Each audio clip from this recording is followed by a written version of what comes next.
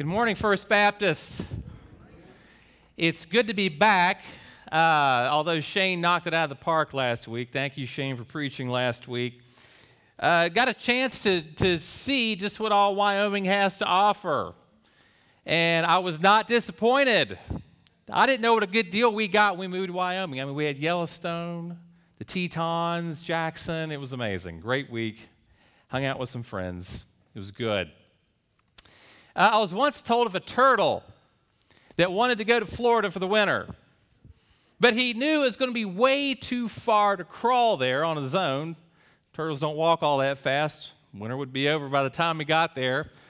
So he enlisted the help of two friends, two geese, as it turns out. And the two geese said, "Hey, I tell you what we'll do. We'll help you get down to Florida, Mr. Turtle. What we'll do, we'll just take a rope and we'll grasp it in our claws, our feet, and as we're flying, you just take your mouth and just kind of bite onto that rope, and we'll lift you up and we'll fly you down to Florida." Well, the turtle thought, well, that's a great idea. So they get up in the air, they're flying, and someone on the ground looked and saw these three animals flying together and said, "Man, that's a great idea. I wonder who thought of that."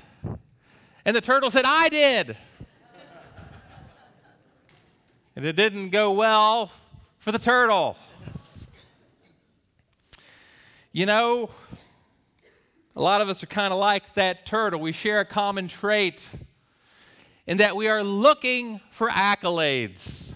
We want to receive credit for the things that we do. It's this thing you could call self-glory. But just like that self-glory led to the turtle's demise, it can also lead to our demise. And there's a few things outlined by a guy named Paul Tripp, Dr. Paul Tripp, who's just an incredible speaker. He was a pastor. He does a lot of counseling now. And he wrote a book called Dangerous Calling. And he wrote a number of things that happen when we give in to this idea of self-glory. And I wanted to share with you 5 of these negative effects of self-glory. First of all, he says that you will parade in public what should be kept in private. When we seek self-glory, we're going to want to put things out there in front of people that we should be keeping private. You'll tell stories that make you more the hero than you actually were. And you'll find ways in public settings to talk about things that are actually private faith. Second, you'll be too self-referencing. You're going to talk about yourself too much.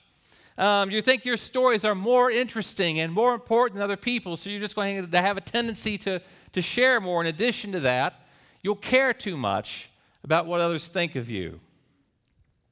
You're so self-assured. You're hyper-vigilant about how other people are responding to you. And you begin to say things that's going to get the kind of response that you're wanting. Fourth, you care too little about what others think of you.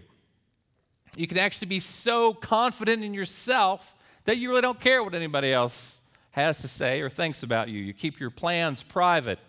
No one should be weighing in on your stuff. You really don't need any help from anybody else. And then lastly, you'll struggle with the blessings of others. At the root of self-glory is this thing called envy. And when other people have what you want, you're envious of them. Because at the end of it all, you think that they're less deserving of it than you are. And you see yourself as more deserving. It's hard not to be mad that they got what you deserve, and it's almost impossible not to crave and covet what they are already wrongfully enjoying. You see, all these things we are susceptible to. Now, I will say particularly pastors are guilty of doing this.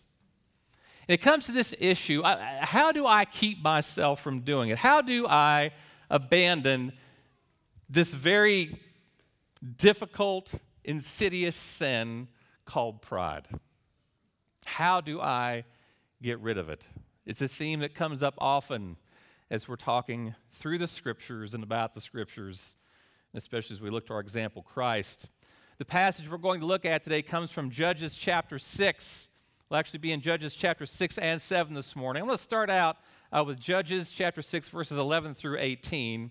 Then I'm going to jump down to chapter 7 and look at verses 16 through 18. So we'll look at those two chapters as we read today. Please stand for the reading of God's word.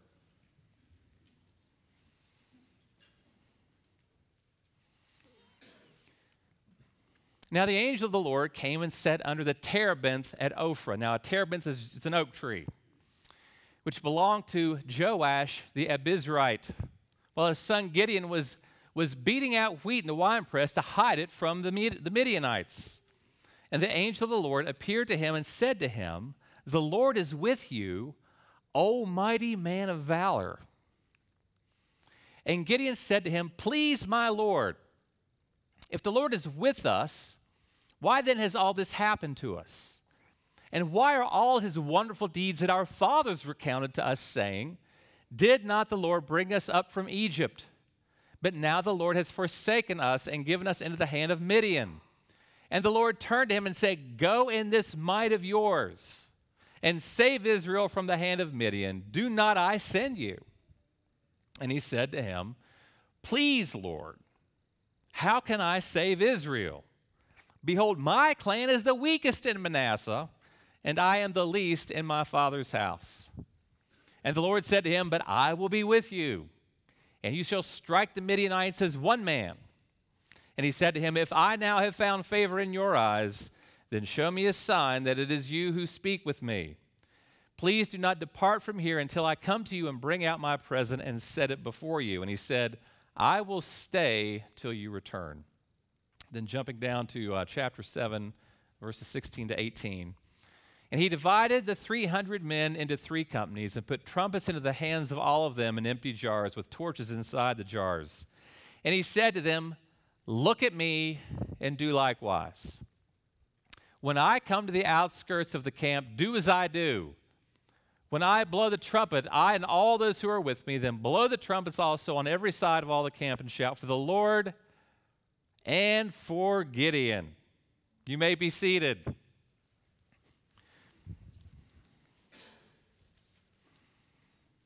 We're continuing our series in this book of Judges this morning, and it's a place where there is no real leader. And you're going to see that people are doing what's right in their own eyes every week, week after week, with the exception of last week. We heard that song. But every week you keep seeing the same thing. Israel was doing what was evil in the sight of the Lord. They're in the middle of a conquest. At least they're supposed to be in the middle of a conquest. They're supposed to be getting rid of all the Canaanites in this land that God had promised to them. Unfortunately, that's not what's happening. The Israelites are cozying up with a lot of these Canaanites, and God said, "Look, if you're around them, you're going to become like them." And that's exactly what we see happening in the book of Judges. This week, we're going to go deeper. We're going to look at this character by the name of Gideon. And in doing so, I want to see 4 things. First of all, we'll see the initial panic. Then the calmed assurance, followed by the dangerous pride. And then we'll answer this question: how do I abandon my pride? How do I abandon my pride? So we'll be in chapter 6 and part of chapter 7 this morning, focusing on this man named Gideon. Now, we heard in chapter 5, and Shane brought it out last week, this providence of God. And you heard that song. But then we see that Israel's right back to their old business. And I want to get to this first part, which in point 1 I've called the initial panic. And I want to quickly summarize the beginning of chapter 6, verses 1 through 10. Because the people cried out, they're being oppressed by this guy Midian and the Midianites. And they wanted relief, so God sends a prophet. And the prophet speaks to them in verse 8 and says, "Thus says the Lord, the God of Israel, I led you up from Egypt and brought you out of the house of slavery. Now I delivered you from the hand of the Egyptians and from the hand of all who oppressed you, and drove them out before you and gave you their land." So they get a little history lesson. The prophet is simply reminding them of the truth of what God did. So much of Christianity and our faith is remembrance. You know, communion is an act of remembrance, remembering what it was Christ has done for us. Then we get to our friend Gideon, and we see that God himself shows up to summon Gideon to a task. Now, God comes to him as an angel of the Lord. You see this phrase throughout the Old Testament, and it is a theophany of God. A theophany is how God expresses himself to the people. You see it with Moses in the burning bush. That was a theophany of God. You see it with Abraham when God appears as this burning pot. Those are theophanies. That's God making his presence manifest in a particular way. This time is this angel of the Lord. And we start there in verse 12, and it says, the angel of the Lord appeared to him and said to him, the Lord is with you, O mighty man of valor. Wow. I mean, that's quite an introduction. There's a hint of sarcasm in it too. Because look what it says about Gideon in verse 11. It says, now the angel of the Lord came and sat under this terebinth at Ophrah, which belonged to Joash the Abiezrite, while his son Gideon was beating out wheat in the winepress to hide it from the Midianites.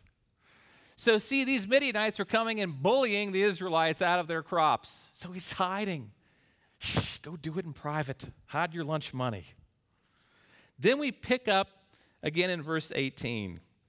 This mighty man of valor comment's really kind of laughable as we go through the text. And then Gideon said to him, please, my Lord, if the Lord is with us, why then has all this happened to us? And where are all his wonderful deeds that our fathers recounted to us, saying, did not the Lord bring us up from Egypt?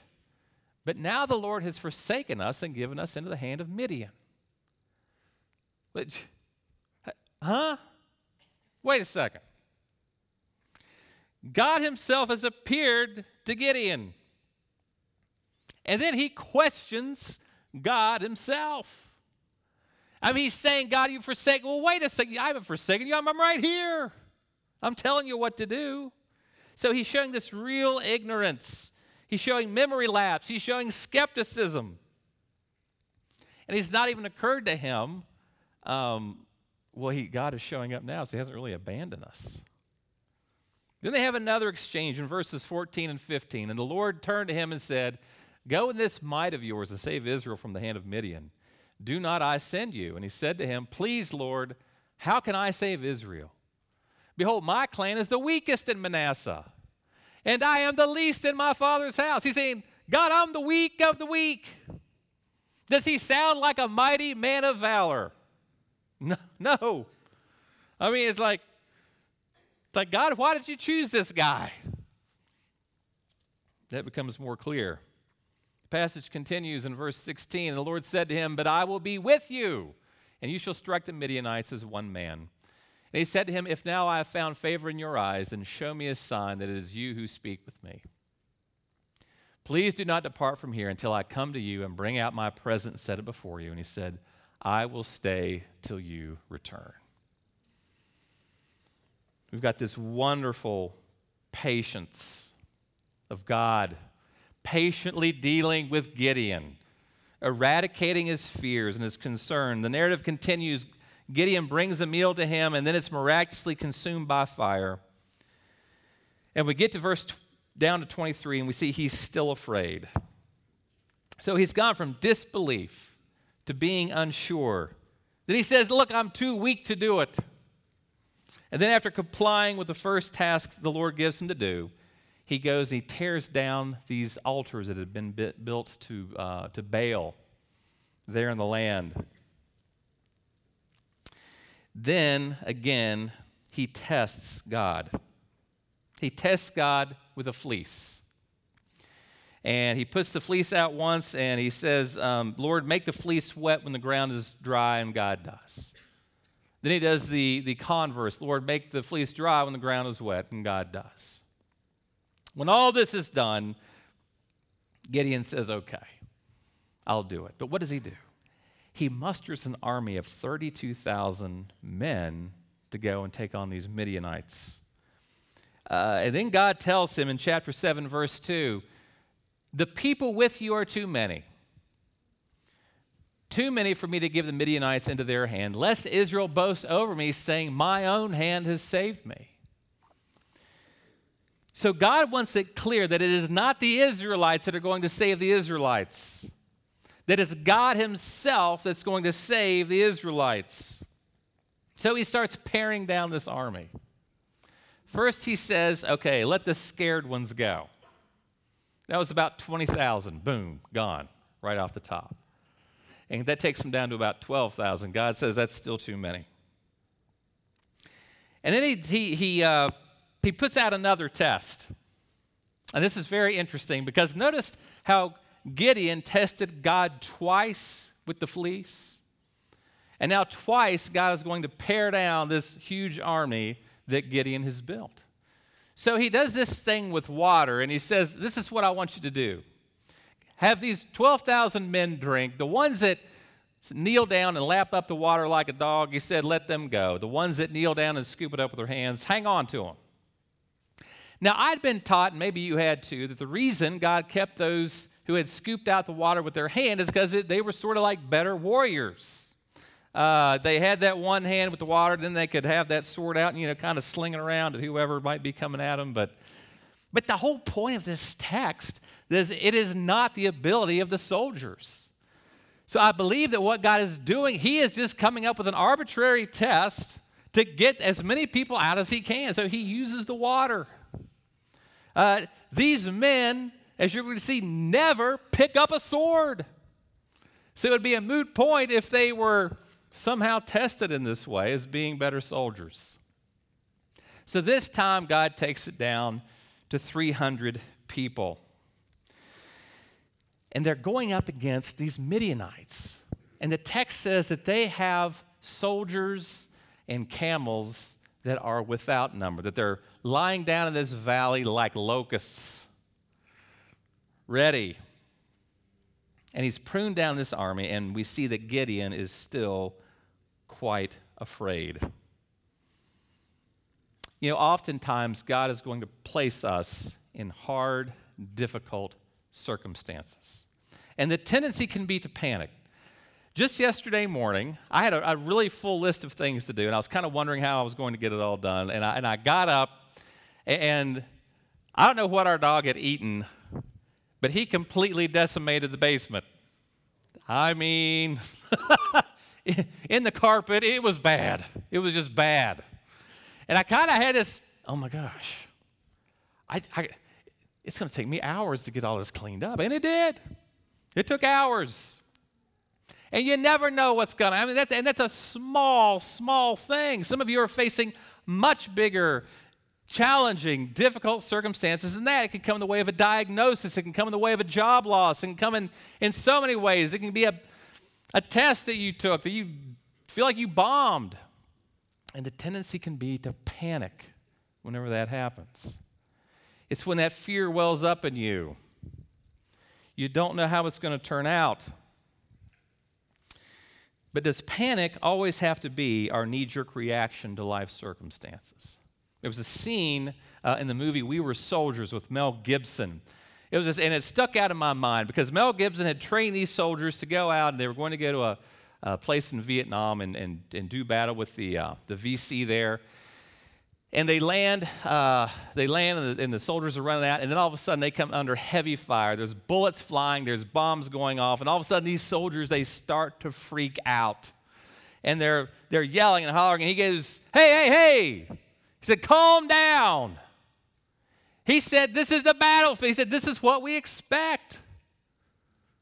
Guys, we're on the battlefield. And we should be expecting the bad stuff to happen. But how then do we keep from getting thrown into a panic? Well, that comes in this next section. This theme of verses, this calmed assurance that we can see here, sprinkled all through this passage. In the midst of all these tests that Gideon brings to the Lord, we find these wonderful assurances that God is giving to Gideon. And he's dealing patiently with Gideon's panic. We see it in verse 12. God says, the Lord is with you. He even calls him, O mighty man of valor. Then in verse 16, God says, but I will be with you, and you shall strike down the Midianites as one man.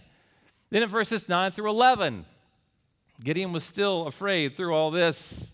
This is after the deal with the fleeces. God said to him, arise and go down against the camp. These would be the Midianites. For I've given it into your hand, but if you are afraid to go down, Go down to the camp with Purah, your servant, and you shall hear what they say, and afterward your hands shall be strengthened to go down against the camp. Well, Gideon's still scared, and he grabs his servant Purah, hears about a dream, and then he has some sense of courage, enough courage to go up against these Midianites. See, God gives us promises for troubled times. As a matter of fact, in the New Testament, there's about 750 promises God gives us to reassure us that He's with us, that He's in charge of the program. It's like, look, I know what's going on. For example, He promises salvation to all who believe, Romans 1. He promises that all things will work out for good for His children, Romans 8. He promises comfort in our trials in 2 Corinthians 1, new life in Christ, 1 Corinthians 5, peace that will guard our hearts and mind in Christ, Philippians 4, to supply our physical needs, Matthew 6, an abundant life to those who follow Him, John 10, and He promised that He will return for us in John 14. See, He gives us these promises so we don't have to just jump to the panic button. We don't have to jump to fear. You see, you've always got the choice. When the bad news hits, you've got a choice. Now, you may think, Chad, no, I don't. No, I don't. No, when it comes, you can't control. You're right, you can't control the circumstances that come. But you can choose how you're going to respond, even in that very second. I don't know if you've ever heard of a guy by the name of Viktor Frankl. Viktor Frankl was actually in a concentration camp. He survived the Holocaust, but he learned a valuable lesson while he was in that concentration camp. And this is what he says about this idea of choice. He said, "We who lived in concentration camps can remember the men who walked through the huts comforting others, giving away their last piece of bread. They may have been few in number, but they offer sufficient proof that everything can be taken from a man but one thing, the last of the human freedoms, to choose one's attitude in any given set of circumstances, to choose one's own way." Chuck Swindoll said something very similar in a quote that I used some time ago, that you can choose your attitude. Now, to my knowledge, Viktor Frankl was not a believer. He went on he went to the field of psychology, but he's hitting on an important point here, is that we can choose. You can choose in that moment to panic, or you can be reminded of the promises of God. And you can receive that calmed assurance that God is trying and attempting to impress upon Gideon if he'll received it. But there's a danger even when we recognize that God is working, when we see that God is using us, when we see, hey, I just overcame panic. There's this danger of pride that can come in. And God has pared down the army of Gideon to 300 men. And we pick up the story in chapter 7, verse 16.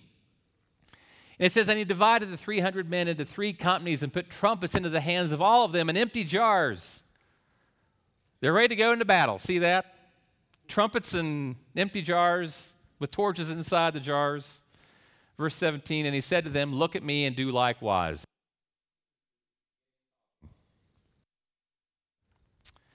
"When I come to the outskirts of the camp, do as I do. When I blow the trumpet, I and all who are with me, then blow the trumpets also on every side of all the camp and shout, 'For the Lord and for Gideon.'" The men do as Gideon says. They surround the camp, they break the jars, they blow the trumpets, and they shout, "For the Lord and for Gideon." Now, wait a second. Now, after they do that, the men in the camp slay each other. They pull out their own swords and start killing their own men. Then they run off, and they run quite a ways, and some other Israelites wipe out who's left. Now, all these turkeys did was blow a horn and break a jar. And they yelled out, "For the Lord and for Gideon." Now, wait a minute here. See, here's the problem. Gideon was wanting some of the limelight for himself. So he throws on that little tagline, "and for Gideon." Now, God had intentionally pared down that army to where it's not even really an army anymore. It's just some guys with some pots and trumpets and torches. And he did that to show the Israelites that he was the one who won the battle. He was the one that won the battle. And the saddest part of this is that Gideon, who was a skeptic, became a believer, and now he's become prideful. He's traded in skepticism for swagger. You see, this is always a danger for us. There's this heart condition, and I hate to say it, but I think it exists particularly among us Americans who have done well for ourselves. We built the business. We won the trophy. We passed the test. We won the contest. Hey, look at us. Well, wait a second. When you catch yourself going down that path, be very, very careful. Who gave you that mind to start that business, to get that degree? Who gave you those legs that you could run so fast? Who gave you that arms so you could lift so much? Who put you in a place where you had the kind of opportunity to even do those things? You see, God had way more to do with this than you or I ever did. He's the one that deserves the glory for whatever it is that you and I do. So how do we start abandoning pride? You abandon pride by giving God the glory. You know, when someone pays you that compliment, yeah, say thank you. You know, don't jump down there. Thank you. But you know what? Intellectually realize that it was God that did it. And let that get down on a heart level to where you really believe that it was God who gave you that chance, that opportunity to do whatever it was you were just congratulated for. In closing, I want to introduce you to a woman by the name of Catherine Shu. She was born in 1914 in China, and she lost a brother from tuberculosis. And that set her on this path. She actually thought, what if I could help eradicate tuberculosis from the world? So she was accepted in a very exclusive medical school in China. She asked the Lord to provide everything she would need to go and go out on this pursuit to eradicate suffering due to tuberculosis. So she does. She ends up coming to America. And she worked for a little while in Pennsylvania, and she was doing so well in working with tuberculosis patients that she was called down to Houston. And while she was in Houston, she set up 6 clinics that had a 75 to 80% rate of overcoming tuberculosis in young patients. It was unprecedented. That kind of a success rate had never been seen. And she was awarded, what was it called? It was the Distinguished Achievement Award from an 11,000-member American Thoracic Society. And when she got that award, this is how she responded. She said, "This is not my own achievement, but what God has wrought by His mighty power." Isn't that a great response? I hope that's the response of our hearts, of our minds, when we are given that opportunity either to glory God or self-glory. Please pray with me. Lord, we thank you. We thank you for the gifts that you've given us to be used for your glory. And Lord, I pray that we would use our gifts for your glory. However you may have gifted us, God, I pray that we would always see it. God, and we do work hard. We do want to do our best. At the same time, we do those things, God, ultimately to show the world your love and your magnificence. And God, I pray that you would help us to abandon this need, this pride we have to glory in ourselves. We ask in the name of Jesus, we pray. Amen. Let your light so shine before men that they may see your good works and give glory to your Father in heaven. Have a great day.